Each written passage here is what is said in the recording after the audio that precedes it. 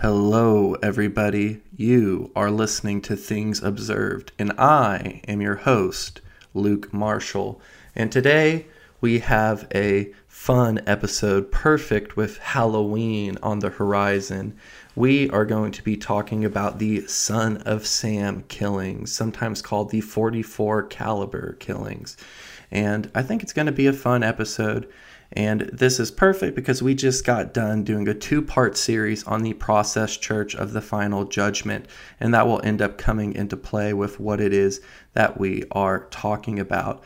And I'm not going to spend much time going over the official story because, as you guys know, Things Observed is not a platform to discuss the official narratives, but rather here we try to take apart official narratives and try to get to the real truth.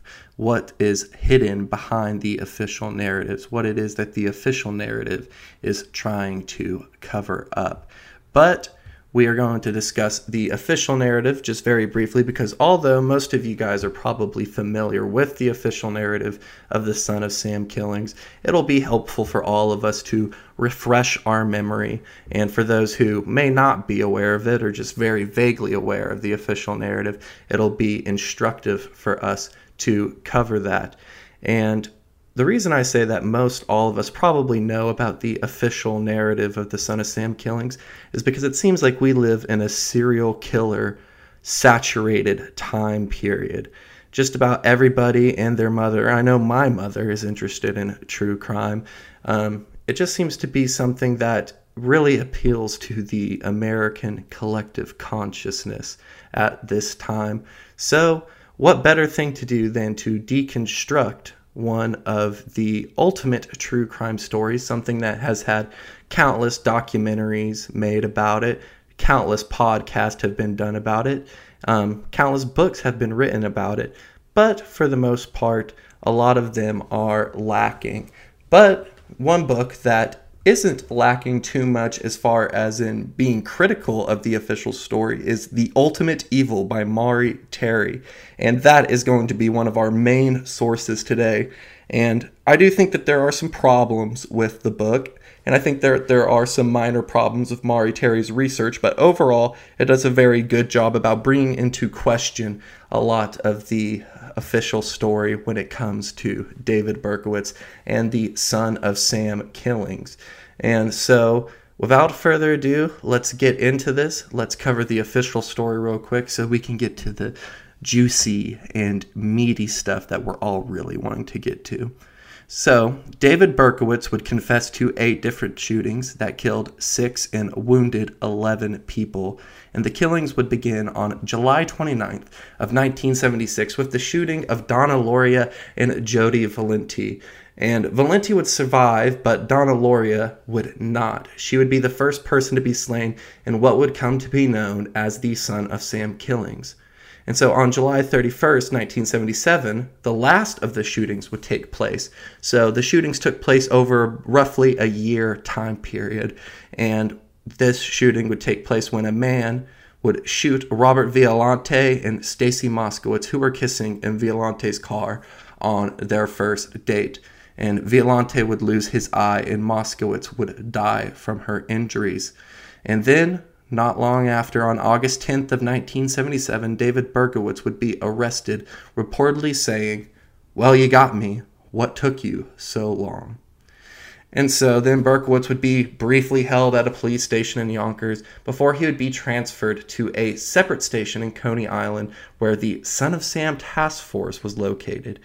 And at 1 a.m. on the night of his arrest, after Mayor Beam had a wordless encounter with Berkowitz, so they didn't say anything to one another, he would confidently broadcast to the world, "The people of the city of New York can rest easy because of the fact that the police have captured a man whom they believe to be the Son of Sam."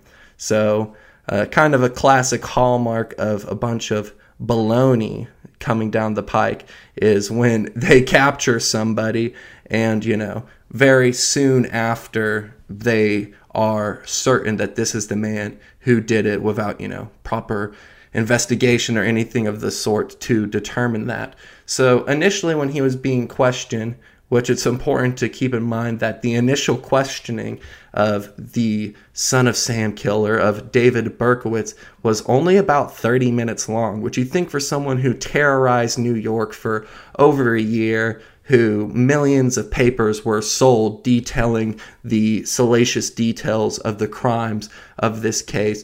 A whole city was terrified. Women with brown hair were cutting their hair and dyeing their hair or wearing their hair up because most of the victims had brown hair. Everybody was definitely terrified. Something that a lot of the documentaries and podcasts like to mention about the Son of Sam is that apparently the discotecas, the discos were had attendance drop by 80 to 90%. Everybody was kind of living in terror. Terror like this really wouldn't strike New York until after 9/11. Another thing that we shouldn't believe the official story on. But anyhow, so after being questioned, Berkowitz would say that the Sam mentioned in his first letter was a former neighbor, Sam Carr, and that his dog, a black Labrador named Harvey, was possessed by an ancient demon that commanded Berkowitz to kill. And then Berkowitz, when his home was investigated, they found all kinds of satanic graffiti covering the walls of his apartment, and there was only a mattress on the ground with one bare bulb hanging above head, and I think that there was empty milk cartons and stuff like that, and the place was a mess, and would kind of play into what it is that people think of as a serial killer.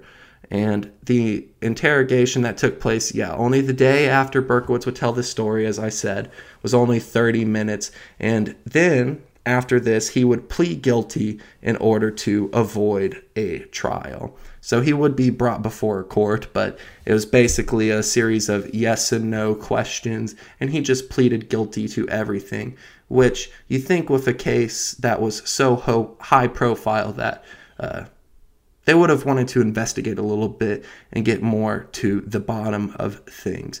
But anyways, I will read a brief quote from Sinister Forces Book 3, which is written by Peter Lavenda, because it seems like the rule of Things Observed podcast is that we can't go more than one episode without mentioning Peter Lavenda. So last episode, we didn't mention him, so that means that it's obligatory that I mention Peter Lavenda in this episode. But anyways, Sinister Forces Book 3 says, when Berkowitz was finally arrested for the crimes on August 10th, 1977, for those following this sort of thing, the anniversary of the LaBianca killings in 1969, he pled guilty, thus avoiding a trial. This had happened before, of course, such in the cases of accused Martin Luther King assassin James Earl Ray and John Lennon assassin Mark David Chapman.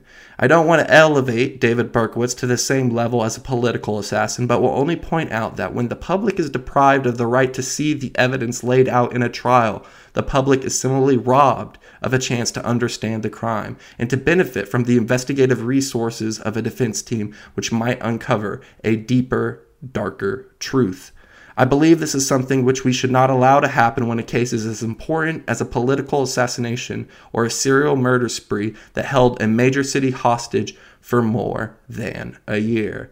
And while Peter Lavenda is often wrong on some things, and we've covered that in our second part in the Tom DeLonge series, we talk a little bit about the susness of Peter Lavenda. I think Lavenda is right on the money here. So that, in a very concise manner, is the official story of the Son of Sam killings. So now let's talk a little bit about who it is that David Berkowitz is before we get into deconstructing the case and looking into some of the work of Maury Terry and questioning the official story. So David Berkowitz, on his birth certificate, he is listed as the son of Tony Falco and Betty Broder, although it is likely that his actual father was Joseph Kleinman. And he was born on June 1st of 1953, and he would be put up for adoption, which we will see kind of left him a little bit butthurt and would lead to further disappointment down the road. But we're jumping ahead of ourselves, my friends. So he would be adopted by Nathan and Pearl Berkowitz. And everything was hunky-dory until Pearl, his adoptive mother, died of cancer when Berkowitz was 14. And so this is when we're going to start to see the change in David Berkowitz. So in 1969, he would move to the Bronx with his father, and he would join the auxiliary police force the following year, and he would also join the fire department. And a way that I saw Lavenda describe it in Sinister Forces Book 3, which we just referenced, is that Berkowitz, kind of from this point on, he would always find himself in one uniform or another. He had a penchant for the uniform and whatever authority such a uniform kind of commanded. And his father would, shortly after this time period, remarry a woman by the name of Julia. He wouldn't remarry her, but he would remarry. It'd be his first marriage to Julia. And Julia's daughter has been described by Berkowitz and others as a bit of a witch. And that's not to say that she was not nice, but that she was had an interest in the occult and witchcraft. And so this would kind of be Berkowitz's first minor introduction into the world of the occult. But Berkowitz truly wouldn't get into the occult until later in his life. But once again, we are jumping ahead of ourselves.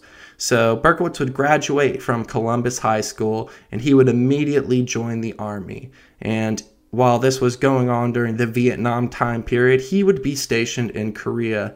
And it is during this time period that he would begin experimenting with LSD before being transferred to Fort Knox, where he would start to undergo some more significant changes. And so it's just interesting to note that a lot of the times when we were talking about serial killers, a lot of them happen to have a background in the military or one of the branches of the armed forces. So it's very interesting that Berkowitz did. And it's also interesting because we're going to get into some program to kill type stuff later on in this episode and just in this series on Berkowitz in general, that he would start experimenting with LSD and that this would kind of precipitate some of his changes. Because I don't know about you guys, but every time I think about the military and LSD together, I can't help but think about MK Ultra, which I'm not saying that Berkowitz was MK Ultra, but I guess I'm also not technically saying that he wasn't either. But, you know, there's not enough to say anything one way or the other. But we are talking about recreational LSD use, and I think that he would experiment with some other drugs as well. But he would do, to my understanding, his fair share of acid, to say the least. And it was also after this, when he transferred to Fort Knox and after his experimentation with LSD, that he would start attending a Baptist church.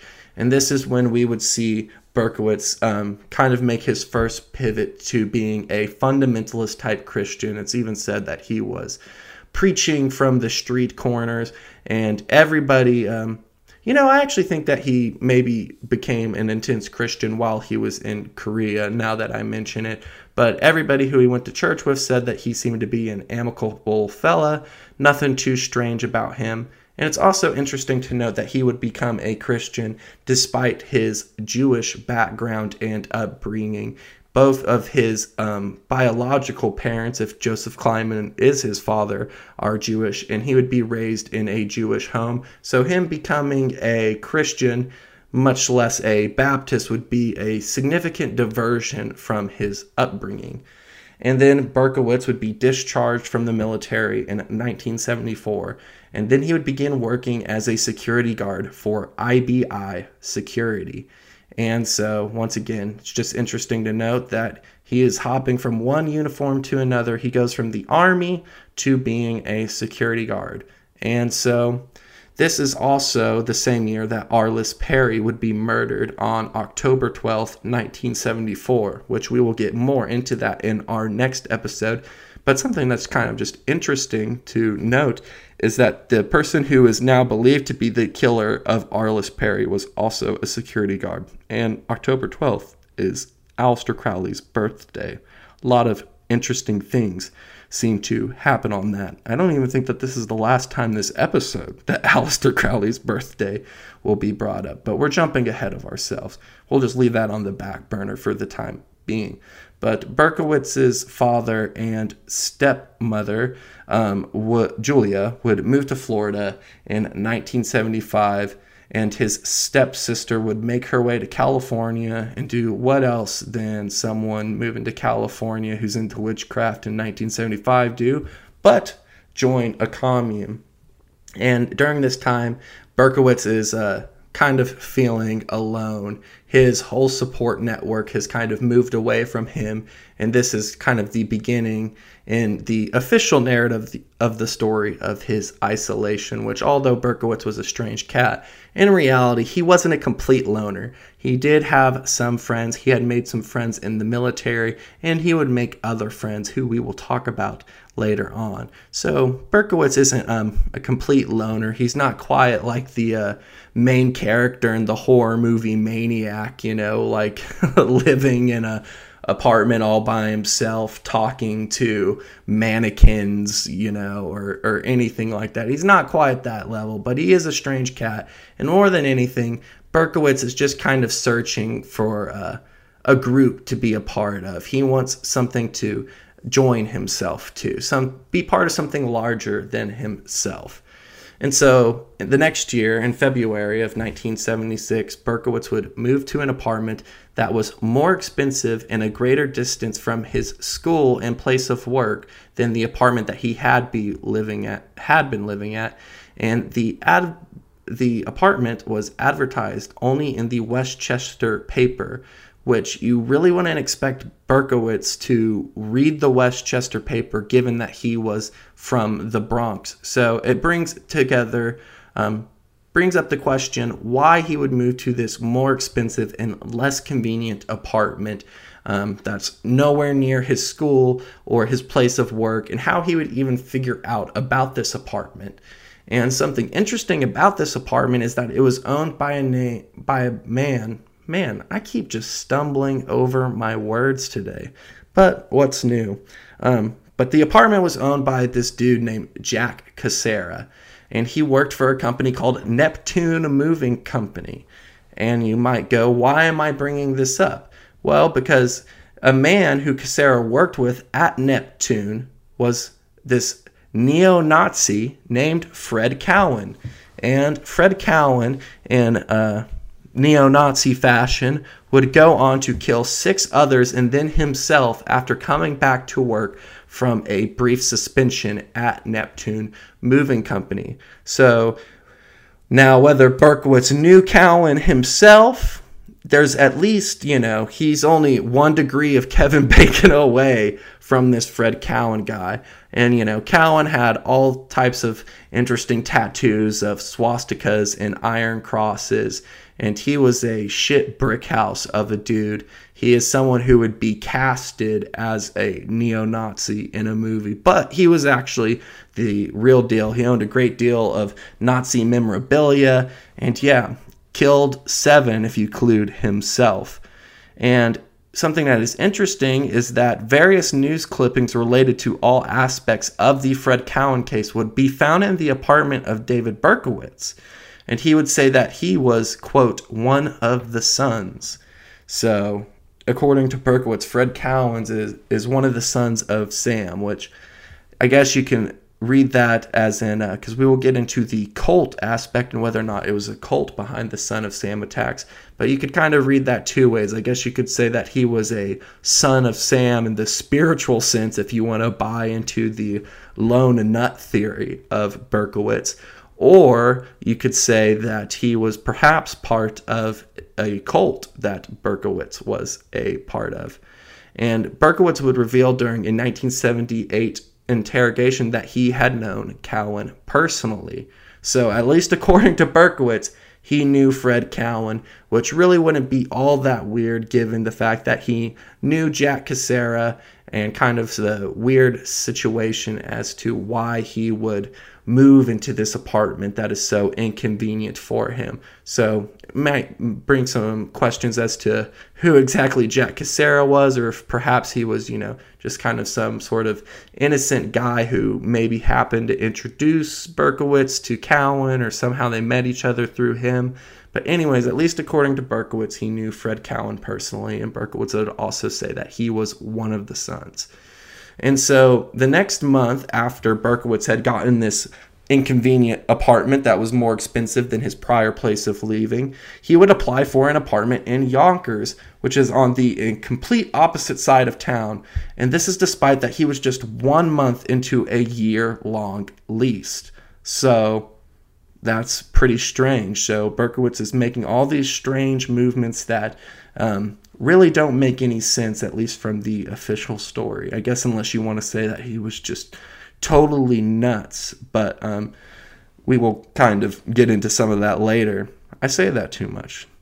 The next month, he would find himself at 35 Pine Street, this apartment in Yonkers. And so once again, just another move that makes no financial or practical sense. And then on May 13th of 1976, a neighbor's house would be firebombed, and there was all kinds of other weird stuff going on in the neighborhood. There was threatening letters going around. There was dogs being shot at. All kinds of bizarre things going on in the old neighborhood. And then in June of 1976, he would go to visit his father in Florida, and he would make a visit to Houston, Texas on his way back. And this is where he would purchase the .44 Bulldog revolver from a friend that he made in the Army. I think his name was Billy Dan Parker, if I remember correctly. And something interesting to note is that outside of Houston, in a town named Belmont, which is, just right outside of Houston, was the ex-wife of John Carr. And just, if you know who John Carr is, good for you. If not, you will know a lot about John Carr by the end of this podcast. But something that's interesting about Beaumont is that according to Henry Lee Lucas, another serial killer who claimed to take part in a satanic cult, this was a place of satanic cult activity, kind of a satanic cult stronghold, which a lot to say about Henry Lee Lucas and the Hand of Death. Parts of his story certainly parallel David Berkowitz's story. Henry Lee Lucas, after he got caught, would basically claim that he was a hitman for the Hand of Death cult, that he called it a satanic cult. But that is another story for another day. But on the month following the purchase of the Bulldog revolver, July 29th, the first Son of Sam killings would take place. But before we get into the Son of Sam killings, just one little interesting thing to mention about the Bulldog revolver is that it's an interesting gun. It was actually made for what are the names of the cops that are on airlines who make sure that if it's getting hijacked that there's some brass to take care of it. Anyways, these revolvers were made for those guys. So they're supposed to not be able to penetrate through the fuselage and create problems for the plane, but to create considerable damage within a short range. So, I don't know, if your plan was to blast people away from, within 20 feet basically, this would be a perfect gun. That is, unless, I don't know, perhaps that would change when he was firing through the windows of cars and stuff like that. Perhaps it wouldn't be as good of a gun for that because, anyhow, but just a little bit of an interesting tidbit about the Bulldog revolver that was used in if not all of the shootings, in most of the shootings, or at least the ones that Berkowitz would participate in. But officially, Berkowitz did all the shootings. But enough with all of that official story nonsense. Let's dive deep into what we've all been waiting for, the conspiracy. Were there multiple shooters? Was there a cult behind it? Who is responsible for the Son of Sam killings? What was Berkowitz's role in the killings? This is the type of questions that we are going to be asking. And so What might lead one to believe there was a conspiracy? Well, with Maury Terry, who, as I have stated earlier, that he's going to be one of our main sources for a lot of our information today, and we will eventually assess what we can and can't believe of Maury Terry's investigation into the case.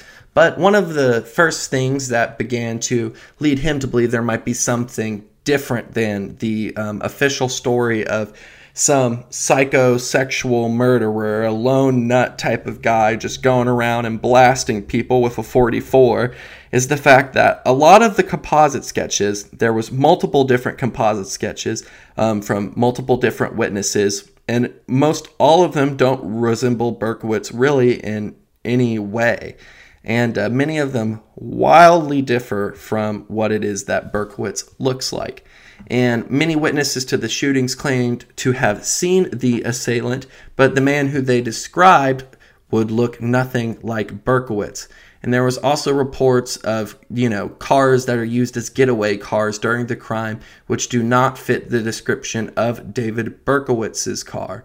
And so these are kind of the things initially that would start to perturb Terry, because he was a resident of New York City, and he began, as many New Yorkers did at the time of the shootings, looking into it and trying to put some pieces together for himself. But the more he looked into it, the more he saw inconsistencies.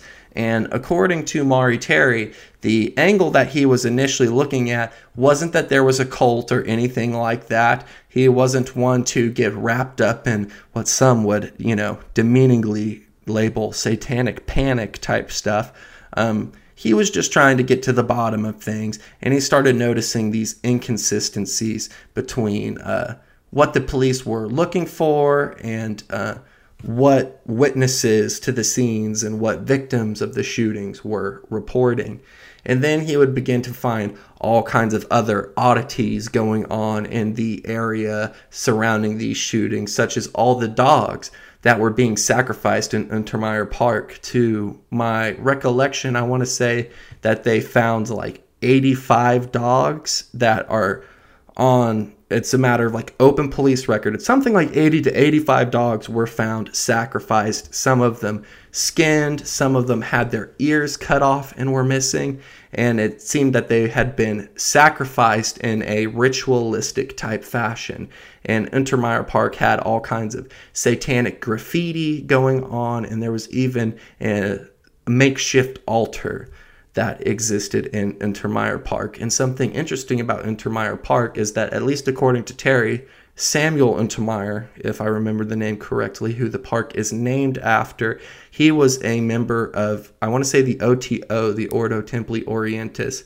And so, Terry calls him a Satanist, but I guess depending upon your persuasion, that could be, kind of a conflation with Satanism and other occult practices. He certainly wasn't a Levian type Satanist type of dude. But anyways, this Untermeyer guy was interested in the occult. So all very interesting, but we'll go more into the whole dog sacrifice angle and stuff as we delve deeper into the cult theory, the satanic cult theory of the shootings.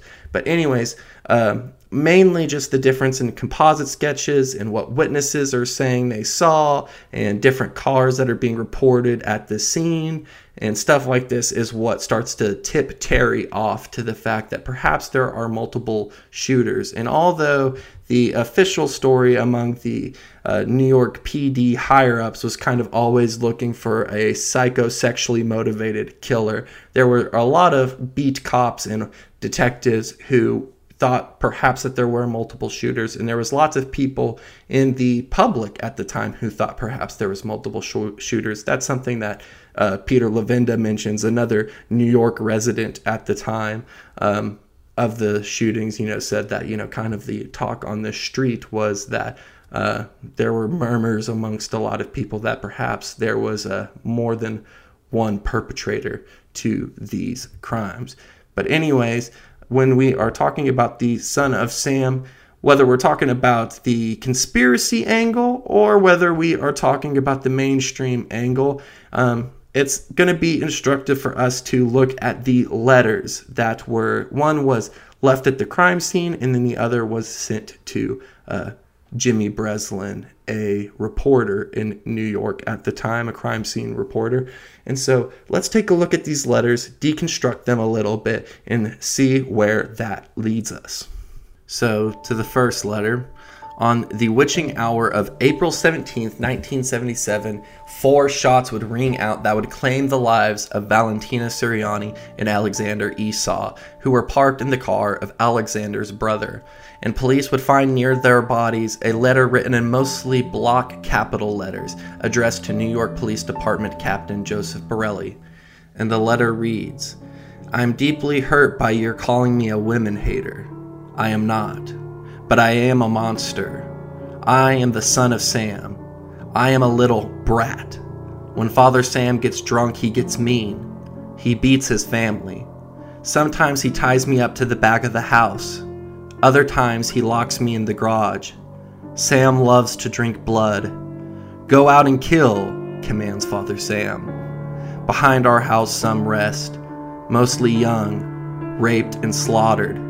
Their blood drained. Just bones now. Papa Sam keeps me locked in the attic too.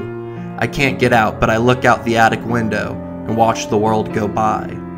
I feel like an outsider. I am on a different wavelength than everybody else. Programmed to kill. However, to stop me you must kill me. Attention all police. Shoot me first.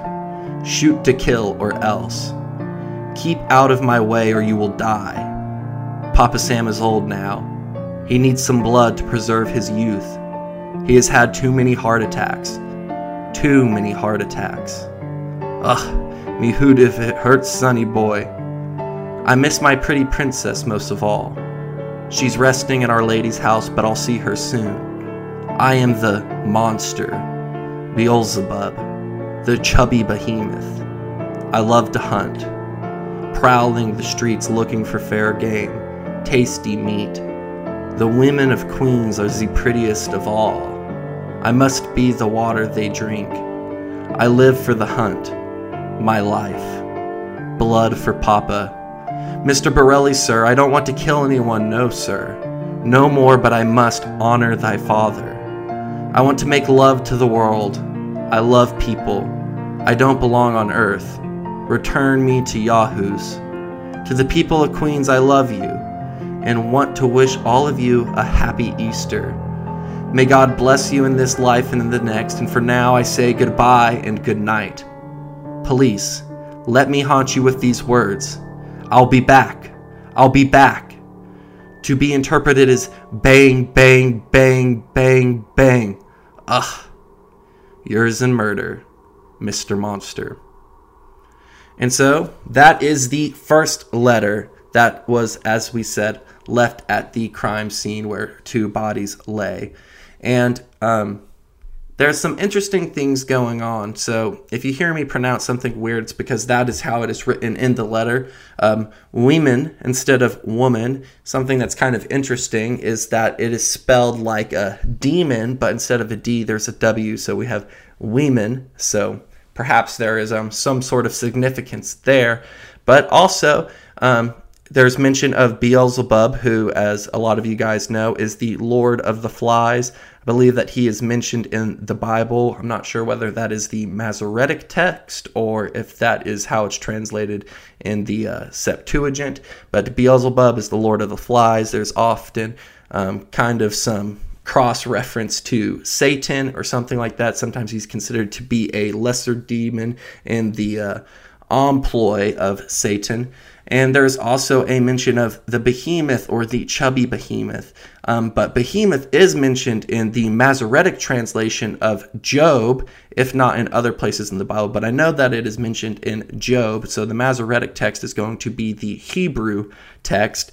And Beelzebub is often depicted as an elephant in demonology. And behemoth is often considered to be like a a primeval chaos monster, and he is often paired with Leviathan. So in Jewish mythology, Behemoth is the chaos monster of the earth, while Leviathan is the chaos monster of the sea. And the Latin word for elephant, which, is often depicted as behemoth depicted as an elephant, is Eliphas. So that is the Latin word for elephant, is Eliphas. And the shooting of Sal Lupo and Judy Placido, which took place in extremely close proximity to a discoteca called Eliphas. And so, we have the chubby behemoth, and we have the word for elephant being Eliphas, and there would be a Son of Sam shooting after this letter took place at the Eliphas discoteca. And so there was Sal Lupo and Judy Placido. They were leaving the club, they were dancing to, all those 70 grooves. And then the two would go and they would park outside the club. They were in extremely close proximity, and they would discuss, of all things, the Son of Sam killings right up until they were shot. And once again, this shooting also took place during the witching hour. And the witching hour, for those of you who don't know, is 3 a.m. It is often thought of as a time when spirits and demons can be more easily conjured and, come through the veil between our world and the other world. And Eliphas is also pronounced as in the same manner of the ceremonial magician Eliphas Levi, who is the creator of the now infamous artistic rendition of Baphomet. So that black and white drawing of Baphomet with the goat's head, the breast, doing the as above so below hand sign, that was drawn by Eliphas Levi. But the difference between how the Eliphas Club and how Eliphas, as in the Latin word for elephant, is written, and Eliphas Levi is Eliphas, as in the club or the elephant, is Eliphas, while Eliphas Levi is Eliphas. So there's only a one-letter difference.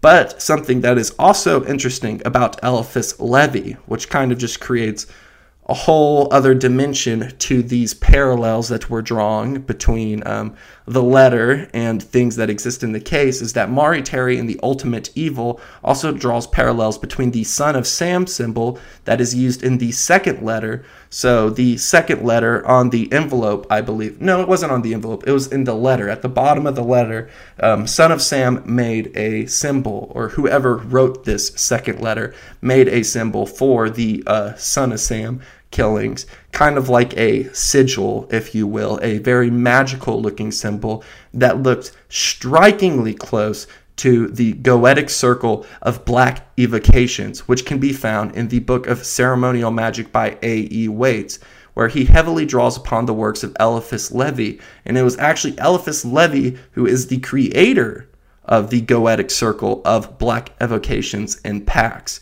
So this same symbol that the Son of Sam symbol looks very, very strikingly similar to is, the black evocation of pacts. And so in the book that it's mentioned, the Book of Ceremonial Magic, as we said, it's written by A.E. Waits. And A.E. Waits was a member of the Freemasons. He was also a member of a Rosicrucian sect, as well as being a member of the Order of the Golden Dawn, the secret society that Crowley would be a member of for a period in time. And something that's interesting, if I remember correctly, I think Crowley departed from the Golden Dawn because he wanted more sex magic, some more hardcore stuff than the Golden Dawn had to offer. And so then he would go and do some Ordo Templi Orientis type stuff. So anyways, back to the goetic circle of black evocation and pacts, which, as we said, looks strikingly similar to the Son of Sam symbol. Either with this episode or after I create my second episode, I will create a Twitter thread where we talk about the Son of Sam shooting. So if it's not already up there by the time that you hear this episode, if you don't already follow me on Twitter to where you can see my tweets, I am Thing Observer, so at Thing Observer. And you can see whenever I do put up the thread, I will post a picture of this goetic circle and the Son of Sam symbol next to each other so you guys can get a reference. But if you want to look at the two right now, just look up Son of Sam symbol and look up goetic circle of black evocations and pacts. But anyways, in the A.E. Waite's text, it describes the symbol and how it is supposed to be used.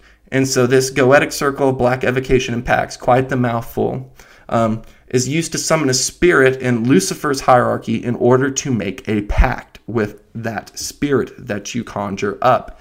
And so the text describes in detail how to perform this ritual. And in this, once the magician is, formed this circle, he's going to summon this spirit in Lucifer's hierarchy. And the way that the circle is formed is with human skin, and 4 objects are needed: the skull of someone who killed a parent, the horns of a goat, a male bat that was drowned in blood, and a black cat that has ate human flesh. So, quite the task to go about creating this circle, and pretty spooky stuff, so very, very creepy, and definitely at the darker side of magic, definitely black magic. There's nothing white in that, even if you're one to care to draw the distinction between white and black magic, and you think that there's a type of magic that is acceptable, when you need human skin and the skull of someone who's killed their parents and a black cat that's ate human flesh, and you have to drown a bat in blood and get the horns of a goat. Pretty crazy stuff. And so it's a very dark symbol to be paralleled so closely with the Son of Sam symbol. And surrounding the drawing of this goetic circle are 4 names. And I did some research into it, but it is hard to figure out what all these 4 names are mostly in reference to. I believe most of them are referencing fallen angels, and I think most of the fallen angels that they are referencing that are mentioned in, some old texts like the Book of Enoch, which was found, amongst the Dead Sea Scrolls and some other texts like that, ancient text. I think a lot of the times these fallen angels are translated differently today than they were in the days of Eliphas Levi, and they wouldn't even have a lot of the text in those days that some of these, fallen angels are known to be referenced in now. But there are only 2 of these fallen angels that surround the drawing of the goetic circle by Eliphas Levi that are of importance to us, and those are Emissaric and Berkowitz. And one can see that the name Berkowitz bears a resemblance to the last name of Berkowitz. They both start with B-E-R-K. And Berkowitz, from my limited research, seems to be a fallen angel that is mentioned in the Book of Enoch. And according to mythology in the Book of Enoch and probably some other texts as well, he is the one who taught man astrology. And so, fallen angels were angels that were in the hierarchy of angels as, created by God, and either it be the Jewish or Christian version of it, and they rebelled, and they, are now, for all intents and purposes, a demon. And Emissaric can be construed as an anagram for the name Sam Carr. And as you most likely recall, Sam Carr is the owner of the dog who, in the initial version that Berkowitz would tell, because he would change his story a few different times, but in the initial story that Berkowitz said during his first 30-minute interrogation, Sam Carr is the Sam mentioned in the letters. And he, claimed that it would be his black lab Harvey who would, command him to kill. So all very interesting stuff. And now that we are finished with the first letter, that brings us to the second letter. So on May 30th of 1977, Jimmy Breslin, who was a crime reporter for the Daily News, would receive a handwritten letter which had the words blood and family, darkness and death, absolute depravity, 44, written on the back of the envelope, or it might have been on the back of the letter itself. Either way, let's take a look at what the letter reads. Hello from the gutters of New York City, which are filled with dog manure, vomit, stale wine, urine, and blood. Hello from the sewers of New York City, which swallow up these delicacies when they are washed away by the sweeper trucks. Hello from the cracks in the sidewalks of New York City, and from the ants that dwell in these cracks, and feed on the dry blood of the dead that has settled into the cracks. JB, I'm just dropping you a line to let you know that I appreciate your interest in those recent and horrendous 44 killings. I also want to tell you that I read your column daily, and I find it quite informative. Tell me, Jim, what will you have for July 29th? You can forget about me if you like, because I don't care for publicity. However, you must not forget Donna Loria, and you cannot let the people forget her either.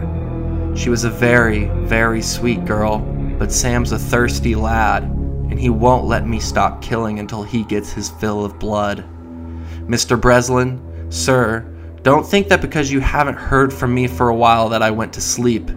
No, rather, I am still here, like a spirit roaming the night, thirsty, hungry, seldom stopping to rest, anxious to please Sam. I love my work. Now the void has been filled. Perhaps we shall meet face to face someday, or perhaps I will be blown away by cops with smoking 38s. Whatever. If I shall be fortunate enough to meet you, I will tell you all about Sam if you like, and I will introduce you to him. His name is Sam the Terrible. Not knowing what the future holds, I shall say farewell, and I will see you at the next job. Or should I say, you will see my handiwork at the next job. Remember, Miss Loria. Thank you. In their blood and from the gutter, Sam's Creation, 44. Here are some names to help you along. Forward them to the inspector for use by NCIC. The Duke of Death. The Wicked King Wicker. The 22 Disciples of Hell.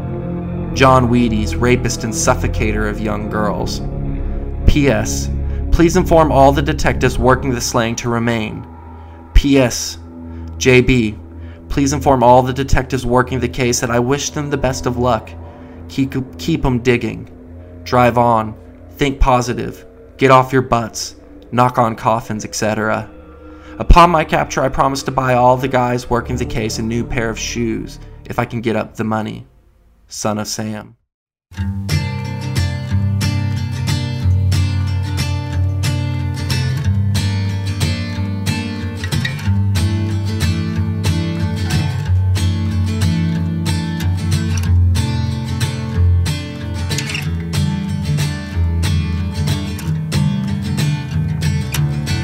Something's happened, don't speak too soon.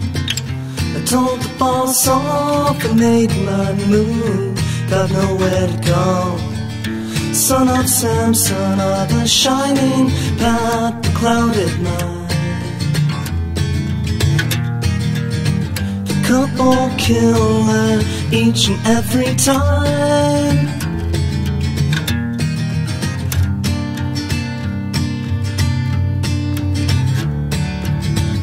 Not uncomfortable, feeling weird.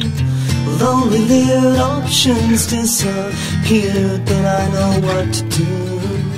Son of Sam, son of a doctor's touch, a nurse's love. Acting under orders from above.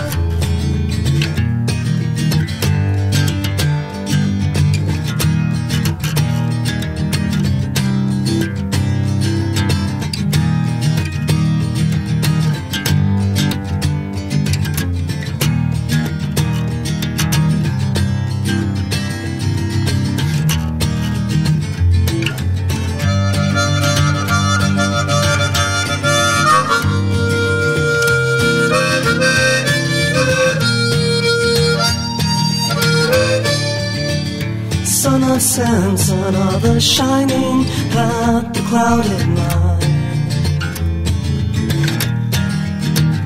couple killer each and every time.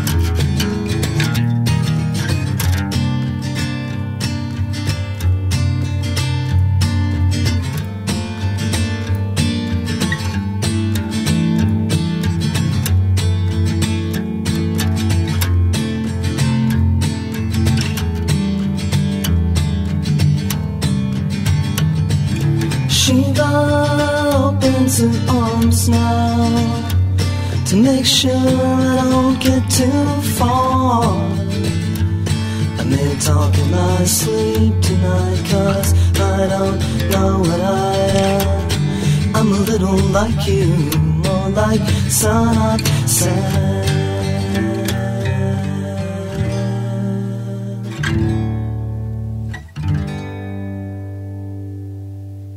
All right, so those are the two Son of Sam letters. And anyways, a lot to take in there, but now let's dive into the Carr family. And the letters are going to be very important to the rest of our investigation as we talk about the Carr family. So once again, just try to keep in mind everything that we just heard from those letters. And one thing, just as long as we're on the subject of the letters, before we dive deep into the Carr family and see what all we can figure out, is that I think, perhaps you'll disagree, but maybe you'll agree with me, maybe you'll have some thoughts of your own, which is always good, is that I think that the second letter is kind of written better than the first letter. I think that it has more literary value, so to speak. Think that the second person has a better a tone, in that he delivers his message more effectively, in that it's just written better prose. So anyways, now on to the Carr family. So we've already mentioned Sam Carr. He is the patriarch of the Carr family.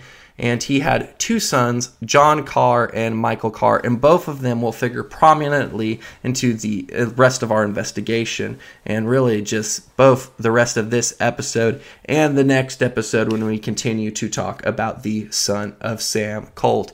And as you guys will have remembered, Sam is the Sam that is being referenced in the letter, at least according to Berkowitz at first, and he is the one who has the black lab named Harvey, who in Berkowitz's first rendition of the story is, has a demon inside the dog who is commanding him to kill. And so this is the Sam Carr that we are talking about. But if that is the Sam that is talking about, maybe we should literally look at the sons of Sam. And, perhaps there are more sons of Sam, but these are the only sons of Sam who are related by blood.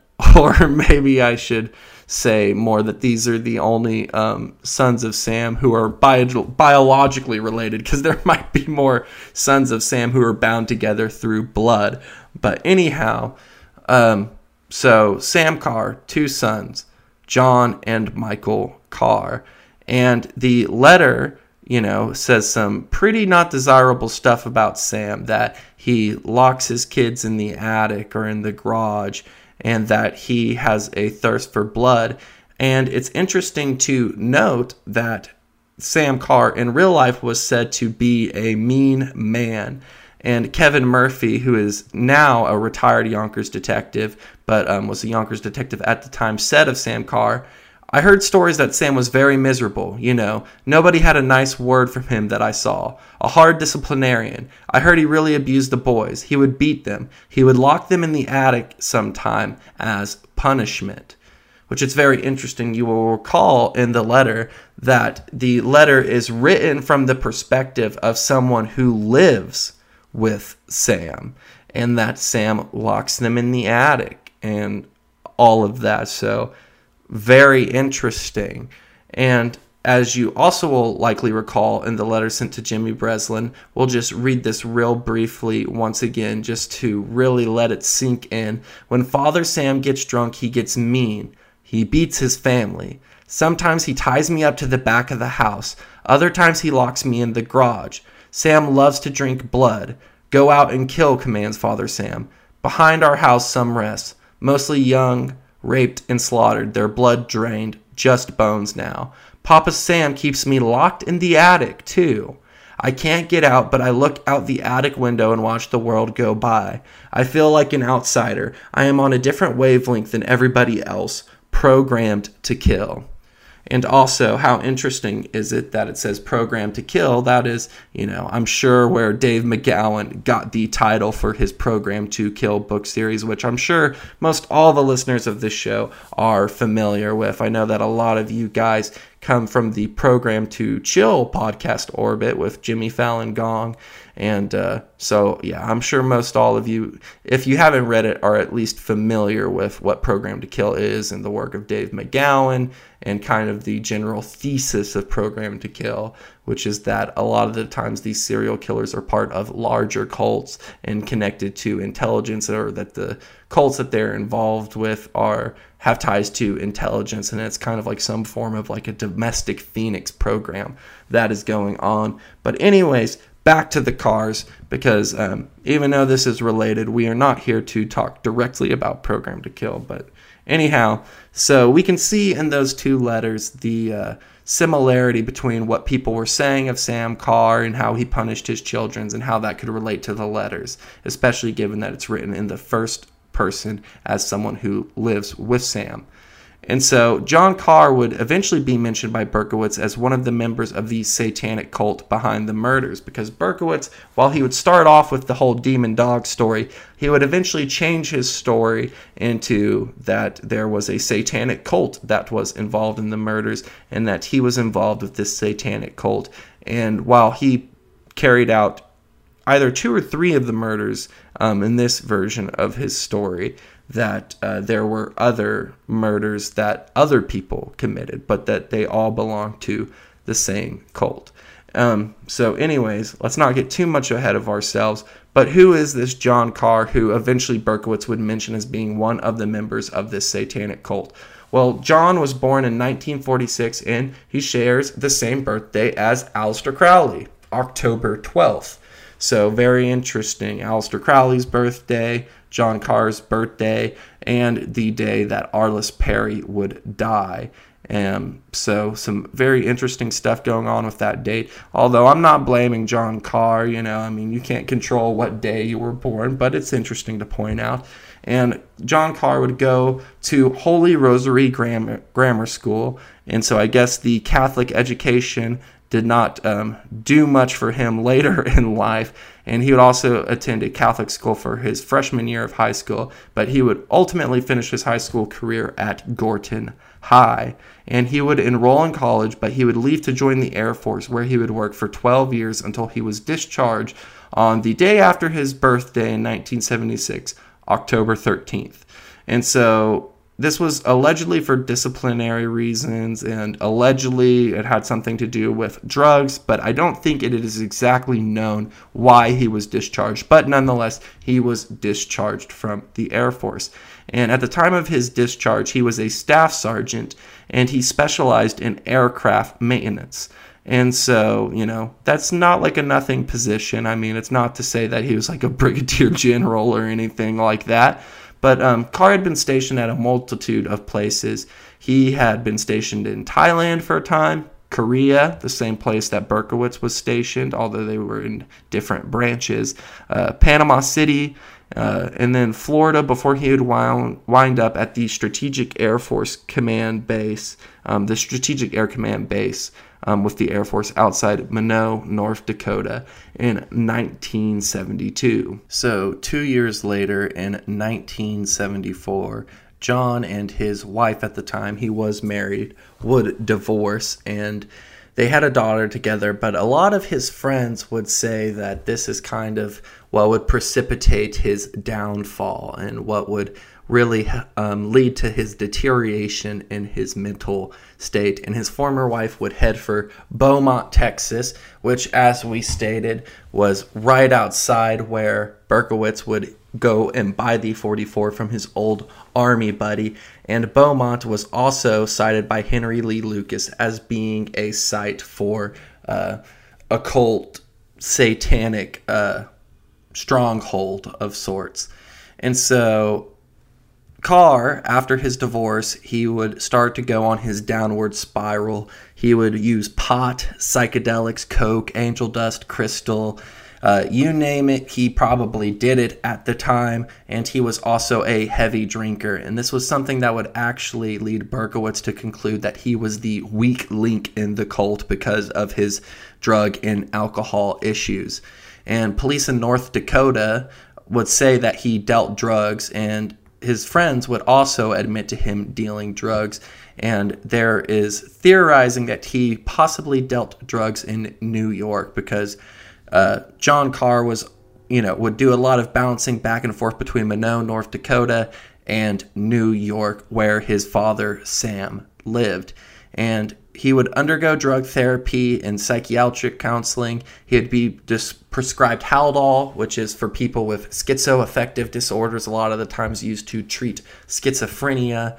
And he would be exhibiting all kinds of strange behaviors, according to his friends and to his girlfriend after the divorce of his wife, Linda O'Brien, I believe her name is. So shortly after the Berkowitz arrest, John Carr would make himself hard to find, and not really on the run, but essentially on the run. He was trying to keep a low profile, and Maury Terry was hard at work trying to find him. And while Terry was getting close to John, this would actually happen right after Maury Terry would find John Carr's vehicle at Sam Carr's house, I believe. And it was a snowy day, and he would brush the snow off his license plate, and then he would have a friend run the license plate, and he would figure out that that was John Carr's license plate. And shortly after this, so Maury Terry's closing in on John Carr. He's just figuring out that he is somewhere in North Dakota. And then John Carr would supposedly commit suicide. And in the month before he was found dead, John told his friends in Minot that he was leaving for New York and that he would not be back for months. But after being in Yonkers for only 10 days, he would leave his car at his father's house and fly back to Minot, North Dakota. And 2 nights after he flew back home, he was found dead. So on February 16th, John Carr would be found. A .30-30 Marlin rifle was fired into John's mouth, and it decimated his skull, and the rifle would be found resting on his leg. There was no suicide note, and we will just take a look at a quote from The Ultimate Evil by Maury Terry that real succinctly describes some of the oddities about this suicide. So I will be reading for a second. Apologies if the quote is a little bit long, but I think that it will summarize things a little bit better than I could. And why would I bother to come up with a summary of things when we can just get it in a better worded fashion from Maury Terry? So this is from The Ultimate Evil for all of those who want to delve deeper into this. And if you want to learn about a lot of the stuff I'm talking about and get some greater detail for some of the things I'm talking about, check out The Ultimate Evil by Maury Terry. So it reads, The reconstruction of the scene and events immediately preceding John Carr's demise strongly suggested he was murdered. The position of the body and that of the gun were prominent factors, but there were others.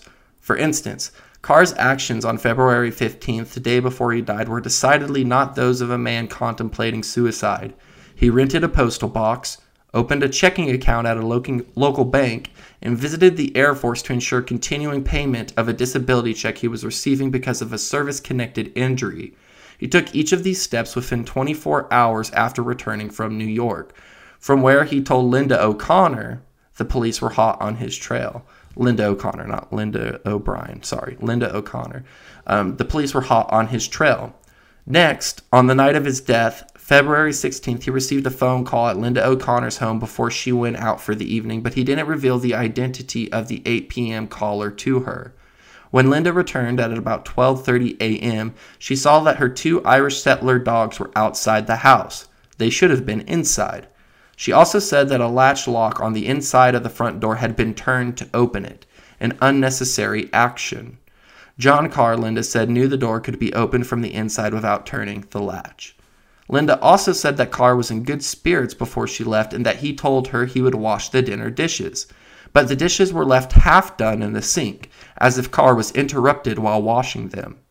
The daily newspaper was also missing from the home, and she reported finding a single glove, neither hers nor Carr's, in the residence. Linda further stated that she borrowed some money from Carr's wallet, leaving several bills in it, yet the wallet was empty when Gardner went through it. For years, Carr had worn a good luck charm he had acquired overseas, a rubbing Buddha, which was on a chain around his neck, but this artifact wasn't on the body and was missing from the house, as was a picture of his daughter Carr kept in his wallet. Linda O'Connor also said that she found a spot of blood under a living room table the next morning. Gardner, however, said he saw no such blood when he examined the premises the night before. The rifle contained no fingerprints, not even smudges. It was as if it had been wiped clean. At my request, Dr. Lewis Rowe, the deputy medical examiner of Westchester County, examined the Carr autopsy report. On the basis of the powder burns on Carr's inner mouth and palate as described in the autopsy report, Rowe said he believed the gun had been inserted deeper into the mouth than normally would occur in a suicide of this type. Combined, these elements pointed to murder. Rowe's opinion supported Sinodi's and my evaluation of the case, which held that an unconscious or semi-conscious Carr was propped up and the gun forced into his mouth. Linda O'Connor would later tell a friend that she believed Carr was silenced because he knew too much. Berkowitz himself would label him the weakest link because of his drug and alcohol problems. And also something to mention about the John Carr death was that there were smudges of blood on the walls that appeared to have been there prior to the shooting taking place.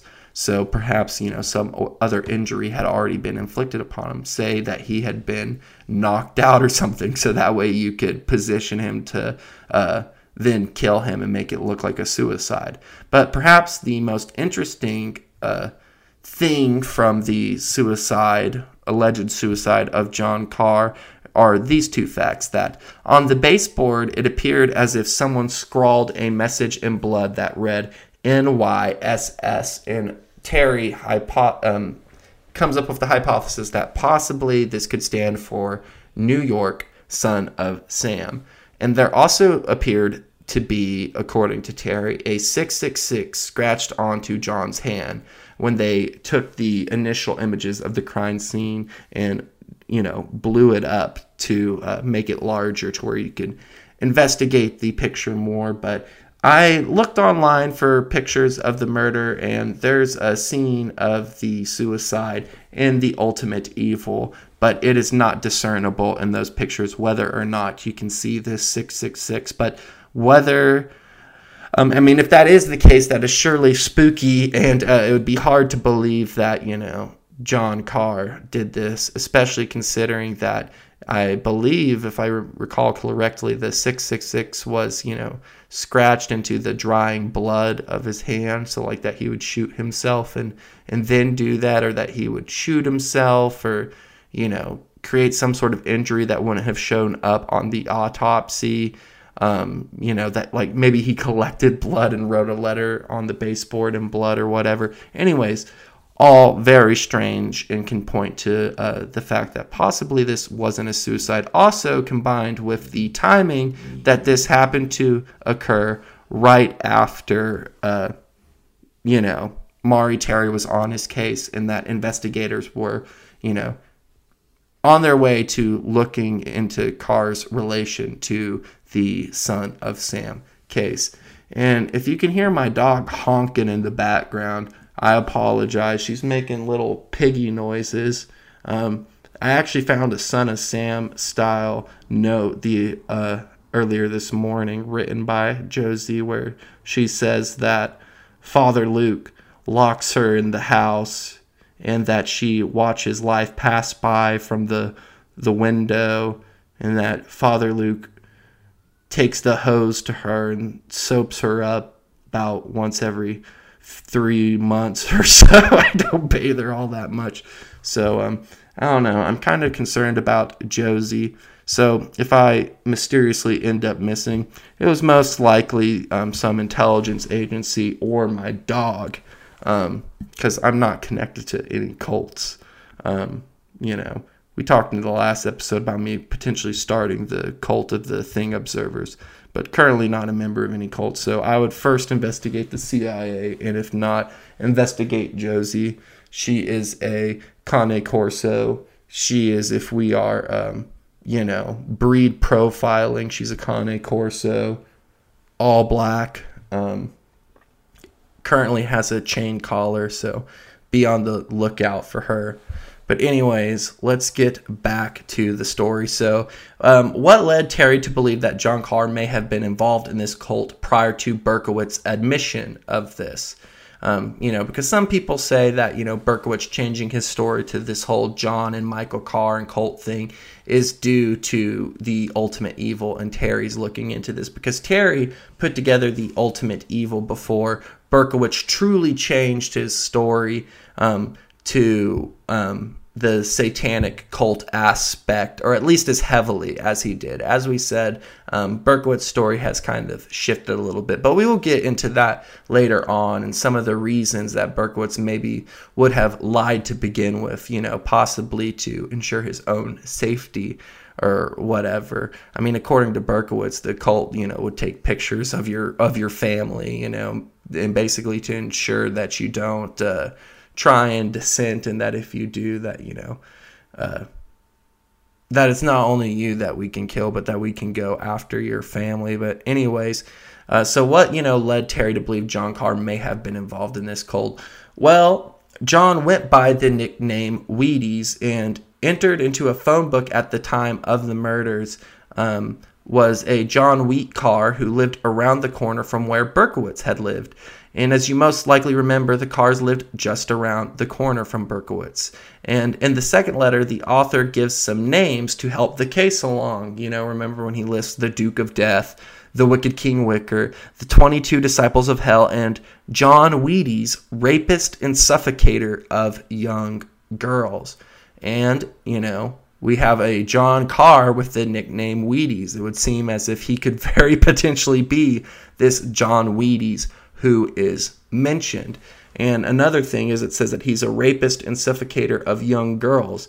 And when investigators and Maury Terry were talking to people in Minot, North Dakota, there was multiple people who said that there was various times where John Carr had relationships with, I want to say, girls who were like 14 to 15 years old, underage girls. So, no mention of, rape and suffocation of young girls, but there's at least a couple people who claimed that John Carr had a proclivity for underage girls. And Berkowitz basically said, you don't even want to hear John Wheaties talk about his, fascinations and his different sexual proclivities, kind of hinting to the fact that it was pretty debauched, if you will. So all this tipped off Terry, and then Terry would hear this from Berkowitz. But it wasn't until some officials in Minot began to take interest in the case and began to share their information with Terry that there would become some real confirmation of this that began to take place. Terry first learned of the information coming out of North Dakota from a reporter named Jeff Nyes, who would relay some of the information that he had heard from the police in North Dakota.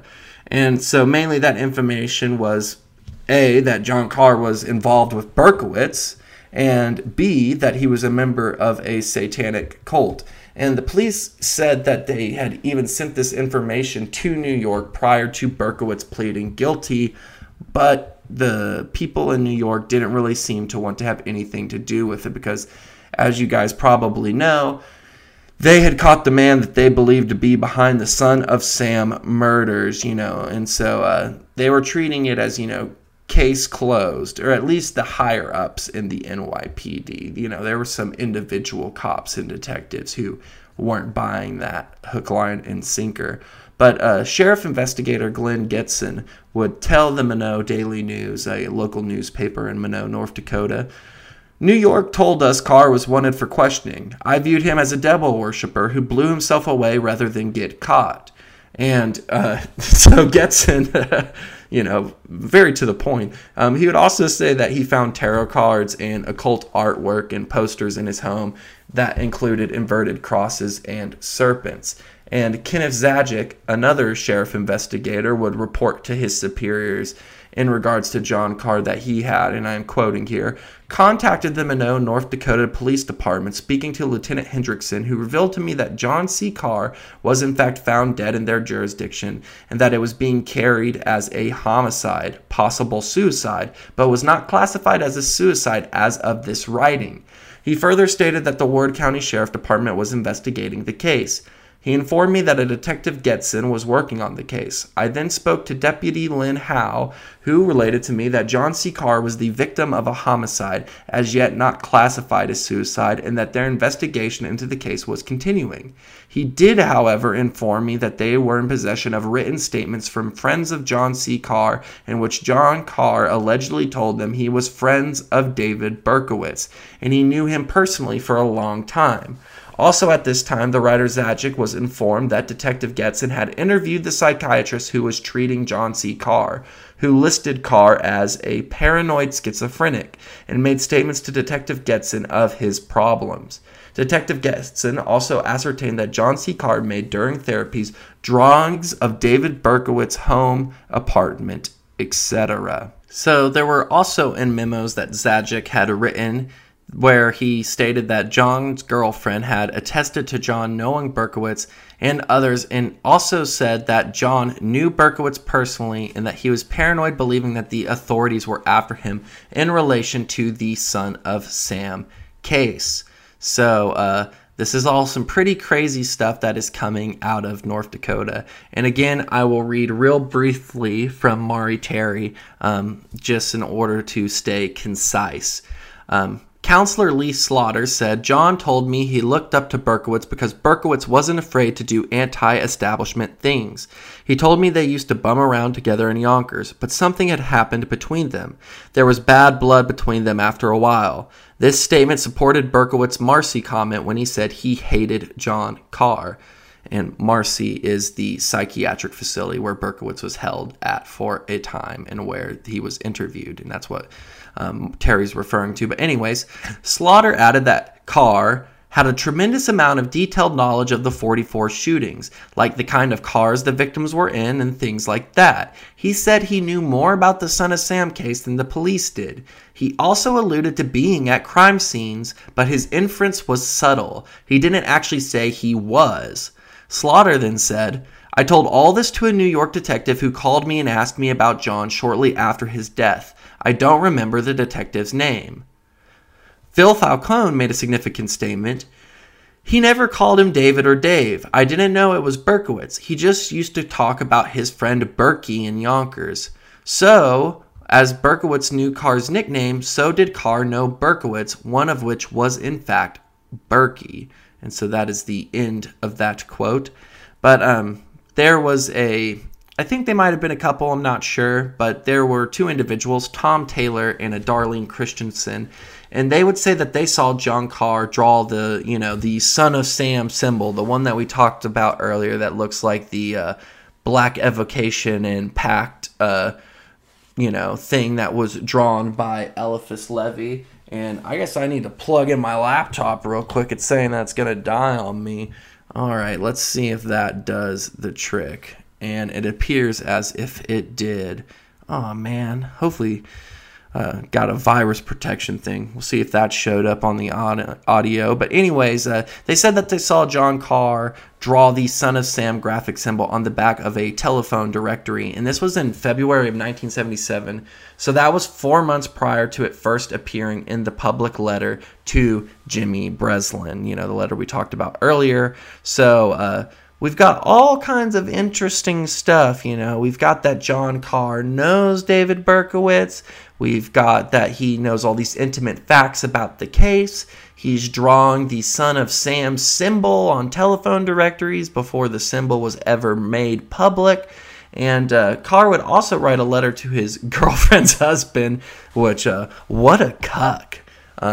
Writing a letter to his girlfriend's husband that was not a threatening letter or anything, but it was being appreciative because I guess Linda O'Connor's husband was accepting of his relationship with John Carr. So I don't know if they were still technically married but hadn't separated, or if they were together and that was just cool with him. But anyways, pretty funny writing a poem to your girlfriend's husband, being thankful of him. But what I bring this up for is not just because it's funny, which it is, but because the letter is nearly verbatim the poem that Berkowitz would send to his downstairs neighbor, Craig Glassman. And both Craig Glassman, Berkowitz's downstairs neighbor, and Linda O'Connor's husband shared the name of Craig. But when Berkowitz would steal this poem, or supposedly it was Berkowitz would steal this poem idea from John Carr, assuming that it wasn't John Carr who wrote to Craig Glassman for some reason, he would basically just invert the meaning of this poem. So initially the poem was nice, but really only a few words are changed in the poem to make it a more sinister meaning. But we'll go ahead and read the Berkowitz version of the poem because, we're going for the spooky here. We're going for the scary now that Halloween is approaching us. So the poem reads, "Because Craig is Craig, so must the streets be filled with Craig, death, and huge drops of lead poured down upon her head until she was dead. Yet the cats still come out at night to mate, and the sparrows still sing in the morning." So that is kind of an ominous letter that Craig Glassman would receive that bears more than just a resemblance to the poem that John Carr had written. It's got that whole thing about the sparrows still singing in the morning, to my knowledge, and it said, the whole Craig is Craig business. But anyways, a Minot investigator would say that he was told by Carr himself that that Carr was involved in satanic rituals, and that the rituals involved drinking urine from a chalice, pretty lovely stuff. And a Minot police officer named Michael Knoop had uncovered evidence of some sort of satanic cult in the Minot area while working as an undercover drug informant. So we have an admission by Carr that he's to a police officer that he was involved with some sort of satanic rituals. And I believe that this is when Carr got picked up for some sort of drug-related thing. He would also have, I want to say, 3, maybe just a couple overdoses during the period between, I want to say, 1976 to 1977, when he was kind of on his downward spiral. So anyways, Carr's sister would even tell Queens investigators that Carr was involved in the occult. And so here's the quote from Carr's sister. "John's involvement in the occult, I'm not going to deny. There's no way I could deny it. It'd be stupid to deny it." So anyways, we have, John Carr's sister saying that he was involved with the occult. Carr supposedly told a police officer himself that he was involved with the occult. But perhaps the most damning, or the most interesting, if we can believe it, is the testimony of a friend of John Carr, Phil Falcone. So we will once again read from The Ultimate Evil, summarizing what it is that Phil Falcone said about John Carr. So this is from The Ultimate Evil. "But perhaps the most graphic description of Carr's cult activities came from his dark-haired Indian friend Phil Falcone. In a recorded interview with me, Nyes, and Lack Graham of the Minot Daily News, Falcone said, 'He kept a list of the demons of hell on him, and to gain power over people, to put a curse on them, he'd go out and bury shit on their lawns. He thought this was some black magic curse. He was a Satanist.' These demons he kept a list of, would they include Behemoth and Beelzebub?" I asked. "Those were 2 of them. And this excrement, was it dog manure?" "Yeah." This information provided 2 more links between Carr and the Son of Sam letters. Falcone went on to say that Carr belonged to cults in both Minot and Westchester County, New York, an important confirmation of our suspicions. He described the New York group as a very violent, large, and underground group. They were really into the occult. They'd all get together in like witches' covens, a witches' church. Their sacrifices went all the way. Falcone said the Westchester group convened both indoors and outdoors, and at least one of its meeting sites was pretty close to Carr's house. This fit the description of Untermeyer Park, but Falcone couldn't recall the exact location. He described an indoor site also which we remembered as being an attachment to someone's home or business. He added that he thought that there were other locations too, but said he knew nothing about them. At the time, we didn't think Falcone meant witches' churches literally. It would later turn out to be just that. Falcone said that John Carr was very much into Satanism and that John read my entire collection of occult books, from how to make amulets to the third eye. Carr, Falcone said, practiced some satanic rituals in Minot with Donnie Boone, whom Falcone didn't know was dead. I came to my house and there were John and Donnie. Falcone explained in describing one ritual. When I walked in the door, they were in the kitchen, and John had this animal. Whatever it was, he had cut its throat, and it was bleeding all over the kitchen. He was going to take it into the other room there. There was a magic circle drawn, and they were sacrificing it. Old Donnie Boone was drinking the animal's blood. It was running down his chin. Falcone said he put a stop to the ritual and threw Carr and Boone out of his house. It was an unbelievable mess to clean up. If Falcone knew other details about occult activity in Minot or Westchester, he didn't disclose them. He acknowledged his own occult interest, but avoided saying whether or not he participated in any sacrificial rituals himself. As Gardner noted, several German shepherds were found slain behind Falcone's coffee shop, although there is no evidence that Falcone himself was involved in the death of those dogs. The coffee shop was a regular hangout for Carr, Boone, and others involved in the Satan scene. So, certainly very interesting. And we also have the parallel between all these German shepherds that are being sacrificed in Untermeyer Park and in the overall just, New York area. There was tons of dogs, mostly German shepherds and Alsatians, which, kind of a callback to the Process Church, but we'll get into them later. But, we also have German shepherds which are being found sacrificed in Minot, North Dakota. So, very interesting. It doesn't seem to be that common of a thing to, sacrifice German shepherds. And, it wouldn't make sense, why exactly you would have all these German shepherds being sacrificed in two disparate places, unless there was some sort of cult or group or belief system that kind of united these some people in these areas, to a common cause. And, we'll get more into why German shepherds and just the whole German shepherd aspect of the story in a little bit, but just wanted to fill y'all in if you didn't already know, just based off of that. And, I mentioned the Process Church real briefly, which we'll get more into, but if you haven't listened to it, you can check out my 2-part episodes on the Process Church. Those were the last 2 episodes, because the Process Church will end up becoming a part of our Son of Sam investigation, and also whenever we get to talking about Charles Manson and the Ed Sanders book, The Family.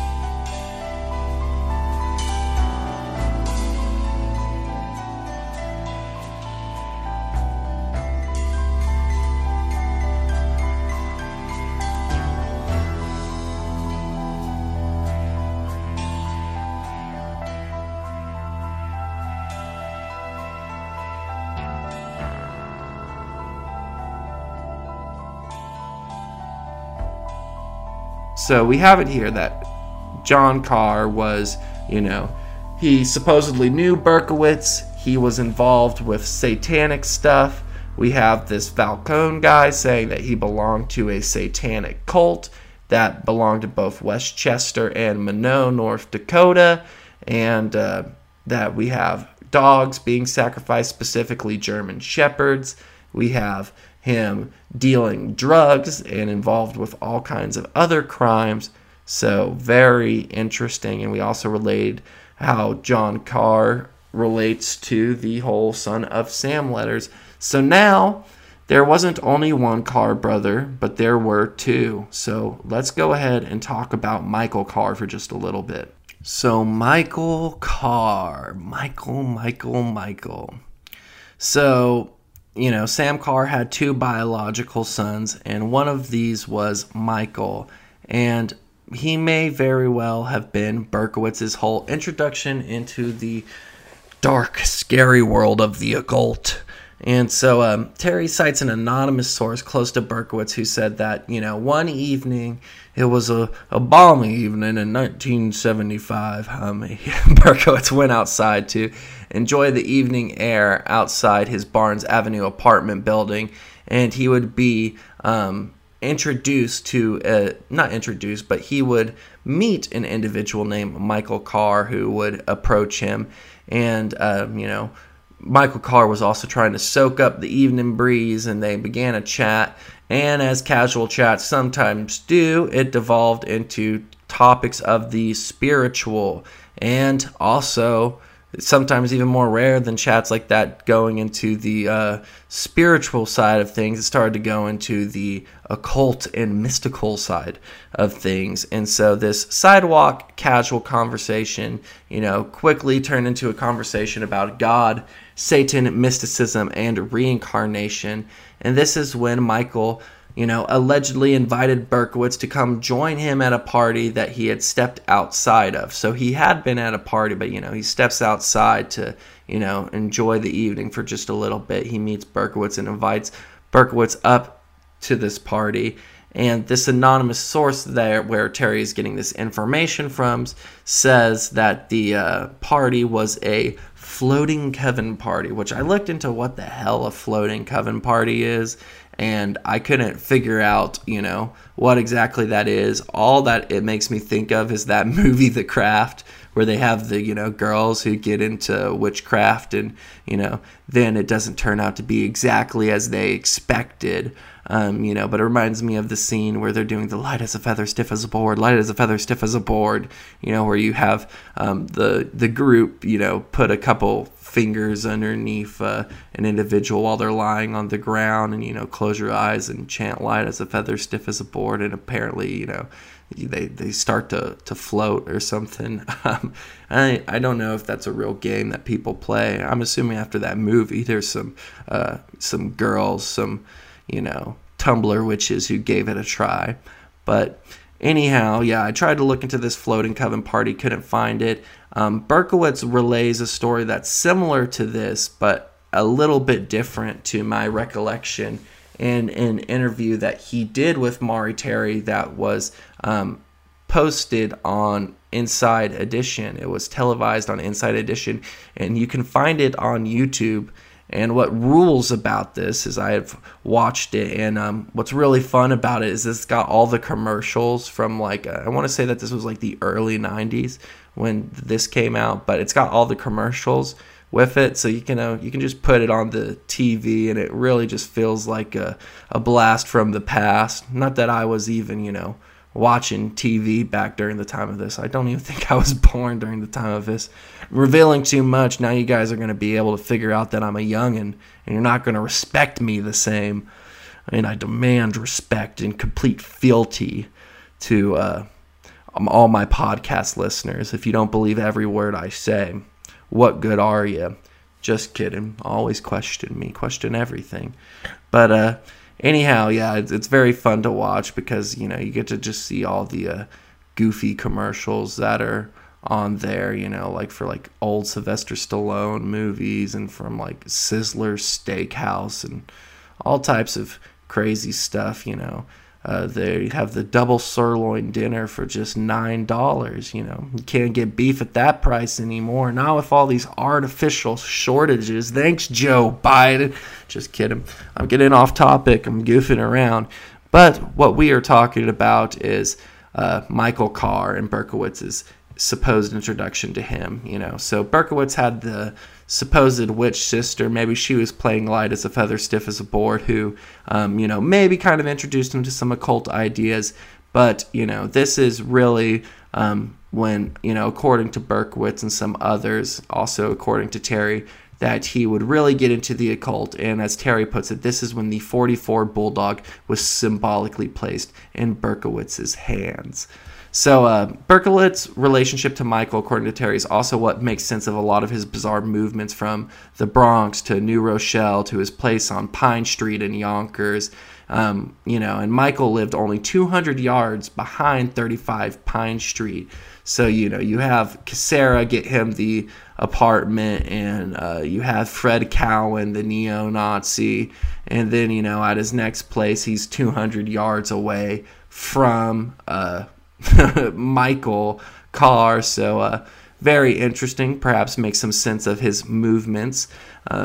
But Berkowitz, while at a psychiatric center in Marcy, which we already briefly mentioned, would not only finger John Carr as a Satanist, but he would also say that Michael Carr was a Satanist. And just as John Carr would show up dead after investigators began to close in on him, Michael would have what Terry describes as a rendezvous with infinity when he would plow into a street light. When he was driving like 75 miles an hour down a washed out cobblestone road that, basically anybody with half a brain would know to be cautious on. And Michael Carr's sister and others who knew him basically said that he was a pretty cautious driver. He was not the type to drive fast.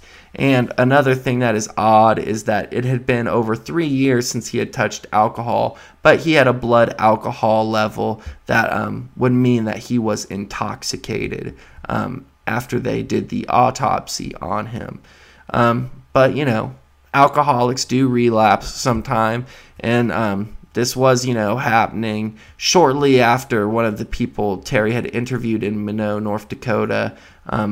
Perhaps it was Linda O'Connor. Don't want to besmirch the good O'Connor name if that's not true. But one of these people who had been talked to about John Carr's relationship to the Son of Sam case in North Dakota gave Michael Carr a ring, and they said that they didn't think that it was, any big deal. They weren't like trying to tip him off, supposedly. But anyways, Michael Carr got wind that they were looking into this stuff and that they had questions about his brother. And it was shortly after this when he would get into this fatal car accident. So, obviously this brings about questions of whether he was ran off the road, whether he, was, had his drink spiked, whether he was just drunk because he heard that police were investigating and he had a relapse and he had an accident, or maybe he just relapsed because he relapsed and, it was all an accident and there's nothing more to see here, folks. But I guess we won't really ever get to know because we can't ask John Carr or Michael Carr, either one, any more questions. Not unless you want to get into some spooky seance shit, which I strongly advise against. And in my belief system, I don't think it's probably going to be Michael Carr or John Carr that you're hearing from. Probably going to be some demons you're talking to.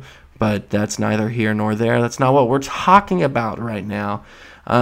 So, it just seems like, there's a certain type of person who has a knack for dying. If you, say, stumble into some damning information about the Clintons, or if you make an allegation against Kevin Spacey, or maybe you're flying on a plane, while you're working on the Franklin scandal, or, say that you're named Jeffrey Epstein and you're in a prison cell.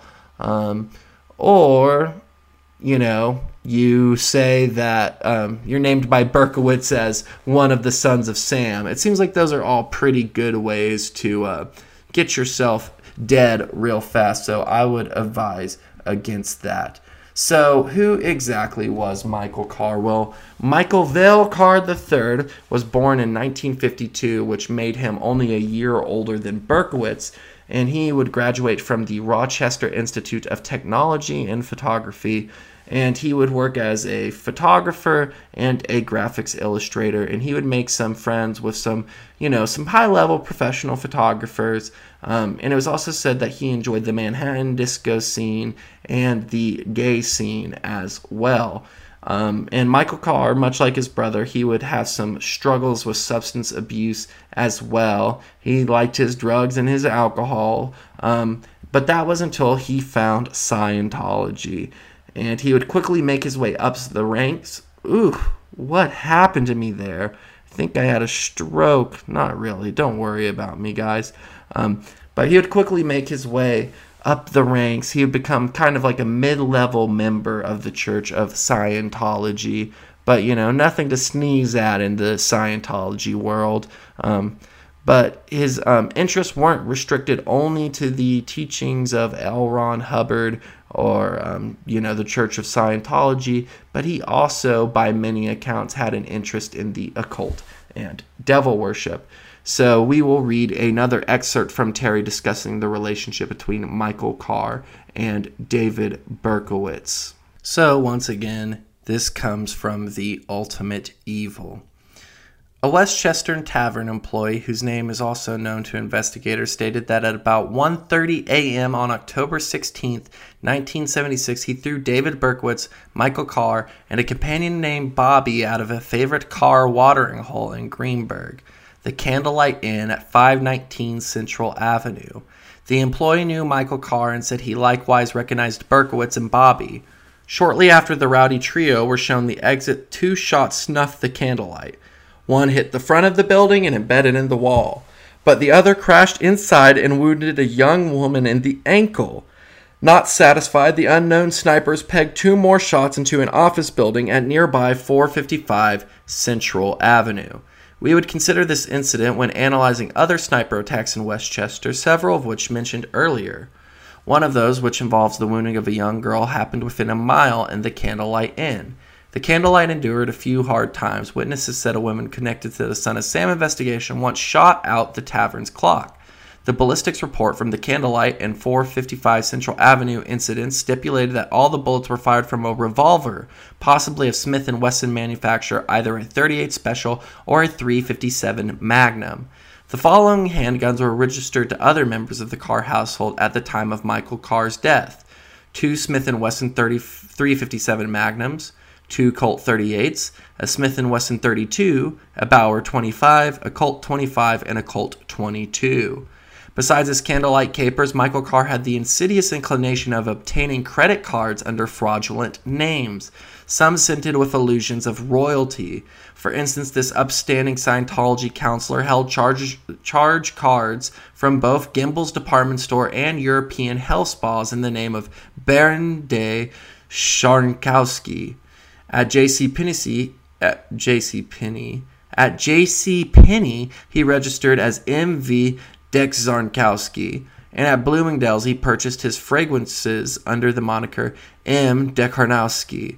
Michael Carr fancied himself as an exiled Russian nobleman, even to the point of creating his own coat of arms.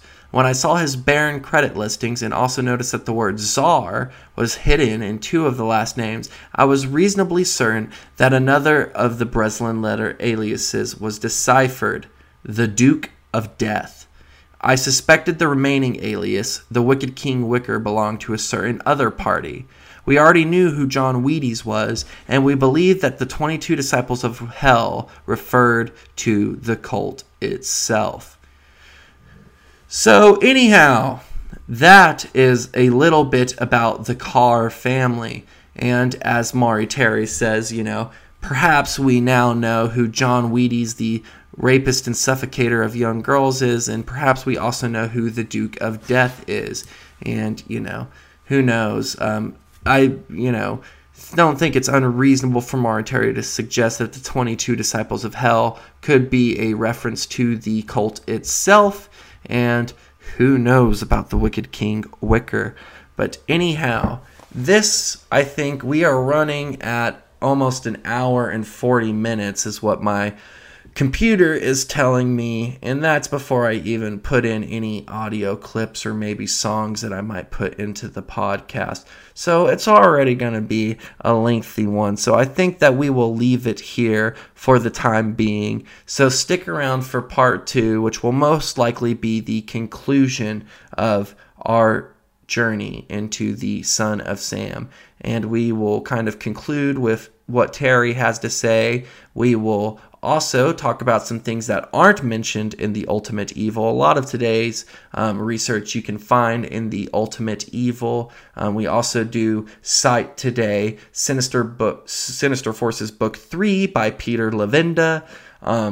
But next week we will get into some other stuff. And we will also talk about not just the Son of Sam killings, but how this cult may relate to other things, such as the Manson family, the Arlis Perry murder, and the Cotton Club murder, and some other stuff. So it's going to be a pretty juicy episode. If you like this one, I think that you'll dig the next one too, my friends.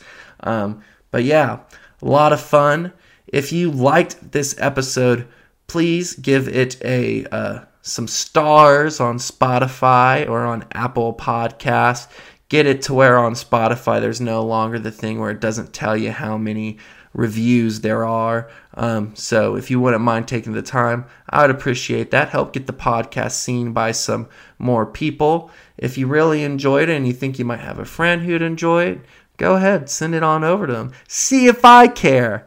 But I'm not telling you what to do it. I'm not telling you what to do. I guess I should get into the neuro-linguistic programming, so that way I'm more persuasive.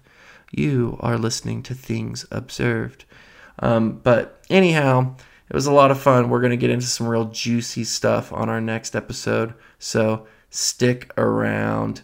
Love y'all. Had fun. I'll talk to all of y'all soon.